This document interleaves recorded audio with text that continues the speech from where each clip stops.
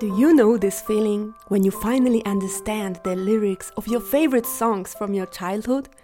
It's like suddenly seeing a dark room you know really well in the full daylight for the first time. So well known and yet so very strange.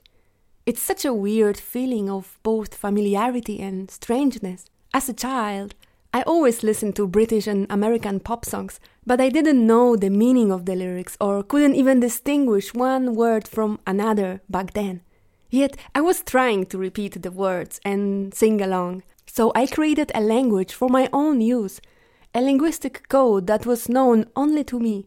And now, when I hear the songs these days, when I already know English, some of them after many years, I feel so out of place.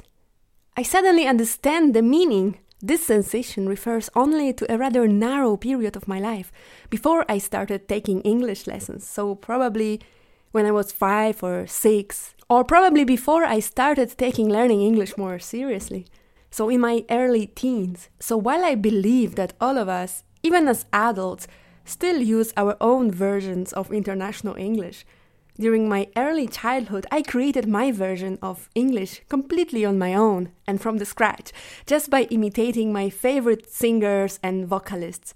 It was a space where I was completely alone, because I couldn't share it with anyone, although I did share music and melodies together with my friends and my siblings when we sang or danced to this music. But I still believe each of us created our own versions of English. I remember I was also improvising a lot at that time, pretending I'm singing in English and inventing the lyrics and entire linguistic universes, mainly imitating the American accent.